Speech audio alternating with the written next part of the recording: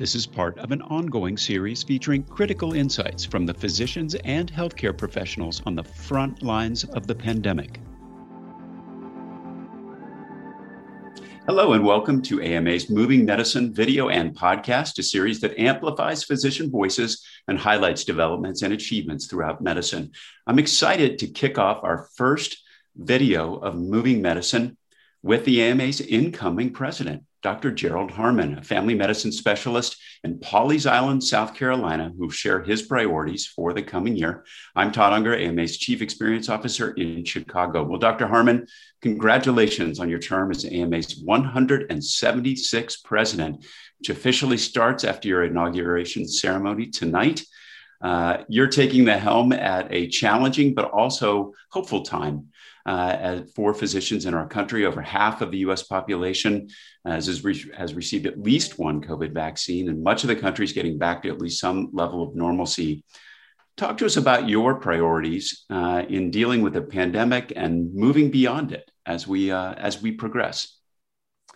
Thank you, Todd. Very kind. Thanks for having me here. You're right. It's an incredibly busy, dynamic time, certainly challenging, but I think the silver lining of all these challenges is an underlying hope, optimism. I've described myself and probably been accurately diagnosed as a pathological optimist. I know that we're going to get better. I know we're going to come out of this stronger than before. I have incredible faith in the system, in our country, and in the profession. So we're going to do well. My goal is going to be those of the AMA. Not surprising. It's obviously a pat answer, but I think the AMA's goals align appropriately and very accurately in this dynamic world. We need to recover from the pandemic. We need to establish access to care, reduce those obstacles. And with regard to the COVID pandemic response particularly, we need to establish a broad base of vaccination and understand how safe this vaccine is, how it's the best answer to recover from the COVID pandemic, not only in the past and in the present, but in the future. You know, what's interesting is there's so much innovation, so to speak, over the past year. I think a big focus will be making sure that we, continue the progress in those areas and we don't kind of roll back to business as usual. Is that kind of how you're feeling? Yeah. Again, this is exactly what we need to be doing, and you're right. The progress we have made, and I've had it in other interviews, and I've had it discussed at other levels. The progress we've made in telehealth, in telemedicine, has been incredible. We've moved more over the last 18 months than one would have thought we could have done in 10 to 18 years. So now we have distance medicine. We have qualified recognition that it is a valid way to provide medical care to a limited population and appropriate resources. And we'd like to see that the current policies that are in effect by the regulators are continued on in the post-pandemic years or the post-pandemic future for sure. Yeah, I think we discovered through the pandemic, it's not, just a technology issue. There's so many parts of that ecosystem that have to come together to make something like telehealth work. When you think, again, beyond kind of the pandemic in terms of what the top priorities are in this kind of transitional time, are there any other things that kind of float to the top of your particular list? Well, in addition to telehealth, which has exposed not only an opportunity, but a gap in care, because some of our rural areas like South Carolina, which is essentially a rural state. We don't have large metropolitan areas, and we don't have as many tall buildings as you see in the photographs and pictures because they're not necessarily here. I would hesitate to use the term skyscrapers. We don't have a real urban environment. We have a largely rural environment, and then telehealth doesn't reach out in rural areas very well. I know when I drive to work, there's even a gap when I drive between my home and my office, and certainly when I travel some distance to other parts of the state, I might be without telephone or cell coverage for a half an hour. So broadband and our digital health coverage is sparse in some areas, not only in my state, but in America. So that's certainly a gap. And then we find that in addition to the telehealth concerns, we need to look at reducing other barriers to care that have been somewhat exposed by the COVID pandemic, such as prior authorization, approval of treatments, not just medications, but various treatments. We have new technologies available to us too. And I want to see those barriers that have been reduced a little bit continue to be even more improved in our advocacy efforts. Speaking of gaps, one of the big gaps that's been pointed out through the pandemic is in the arena of health equity. And you have been really involved in AMA's early work in the health equity space. And I think you're going to see a big chance to advance that during your presidency. How do you see, the work expanding and continuing under your leadership?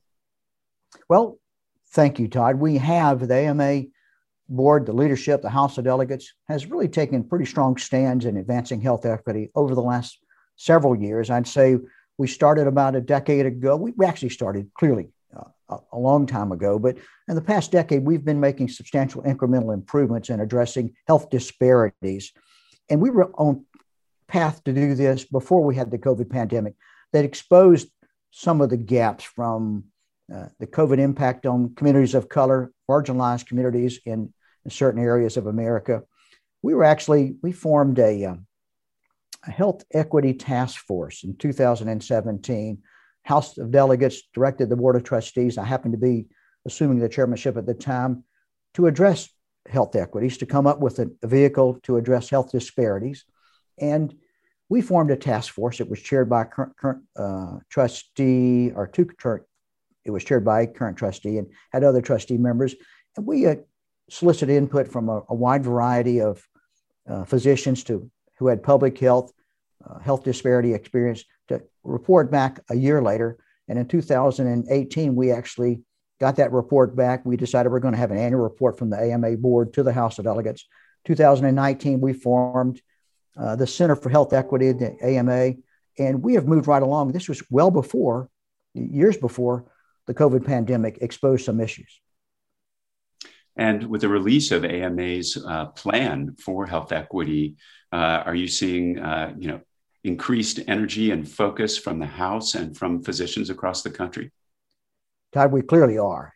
It's not without some conversational issues. These are difficult conversations that many of us have been experiencing over the last several years, for sure. It's something that we need more educational opportunities about. We need to be willing to learn and receive perspectives and accept the realities.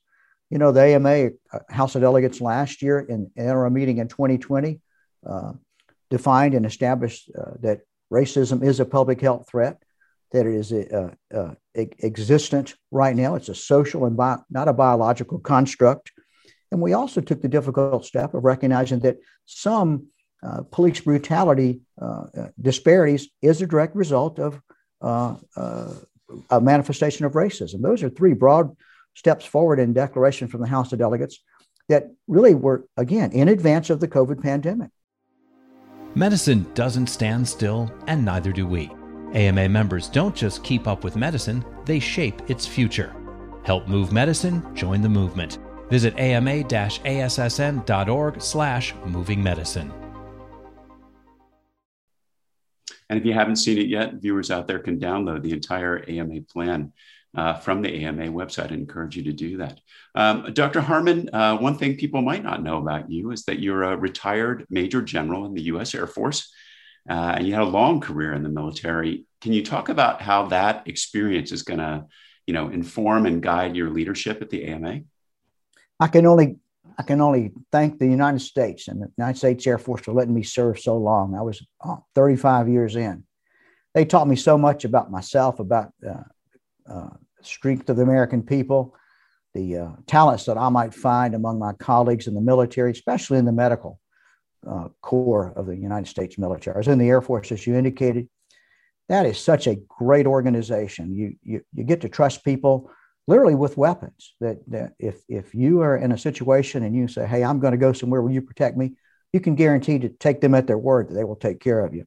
And beyond the basic attributes of trust and confidence in the abilities, one of the things you learned in the military, and I think I carry it with me now, is you get to compartmentalize. When you have a strategic arc you want to accomplish, you have a goal, there are a number of steps that the military will teach you that you have to take tactical plans and put them in an effort to have an accomplished outcome. One of the things that we learned in the military, though, is when you're doing these plans, you can't get distracted, and you have to be able to compartmentalize things, much as doctors do every day anyway. We might have some personal issues. We might have even experience something like difficulty getting to work, or the weather's impacting us. I get out to go to work at the hospital, for instance, and it's raining. And so I'm thinking, I'm going to get my coat wet or something. Those are, environmental issues. But when I go to an exam room or go into a patient's room, or I deal with a difficult clinical diagnosis, I compartmentalize everything else, and I'm 100% focused on that patient. That's what doctors do every day, much like the military taught me to do. Dr. Harmon, you've talked about the need for physicians, residents, and students to, quote, act worthy of yourselves. What does that mean? I really hadn't thought much about that phrase, act worthy of yourselves, until one of my colleagues from my military background again, one of my fighter pilot colleagues that I met over 35 years ago when I was assigned as a flight surgeon for the fighter squadron flying F-16s at the time. One of my squadron leaders was a gentleman whose call sign is Waldo, as in the Great Waldo of aeronautical fame. He still thinks he's the Great Waldo, and he is. But anyway, he had various signs of motivational aspect in his office, and he's a good arbiter of what's important in life and what really is just interference. He sent me an email about within the past year, and to the entire reserve, retired squadron fighter pilot mates, that as we're approaching the election of 2020, he suggested that all of us need to participate in that election and act worthy of ourselves. That's a quote from a Revolutionary War general who was also a major general and a military commander, Major General Joseph Warren. He gave a speech before the Battle of Bunker Hill saying, act worthy of yourselves, because upon which the outcome of that battle would depend and affect millions of Americans yet unborn.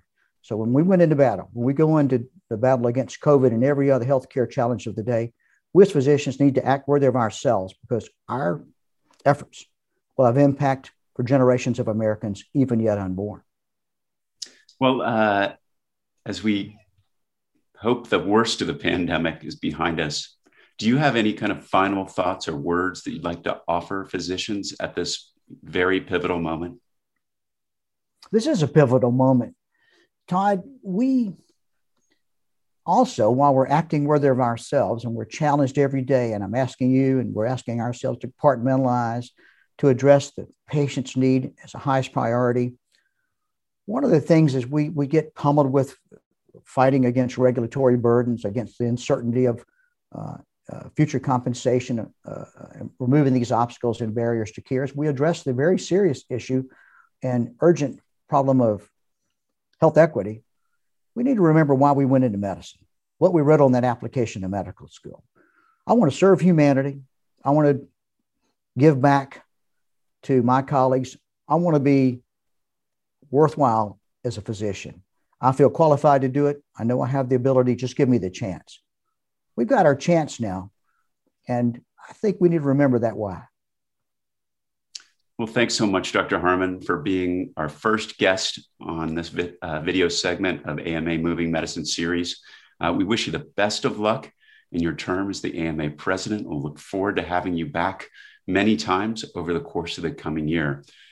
If you'd like to watch tonight's inauguration ceremony beginning at 6 p.m. Central Time, you can find the link in the YouTube description. Space is limited, so please come in early. You can join us for future episodes and podcasts of Moving Medicine by subscribing at ama-assn.org/podcast. Thank you for joining us. Subscribe to other great AMA podcasts available wherever you listen to yours, or visit ama-assn.org/podcasts. Thank you for listening.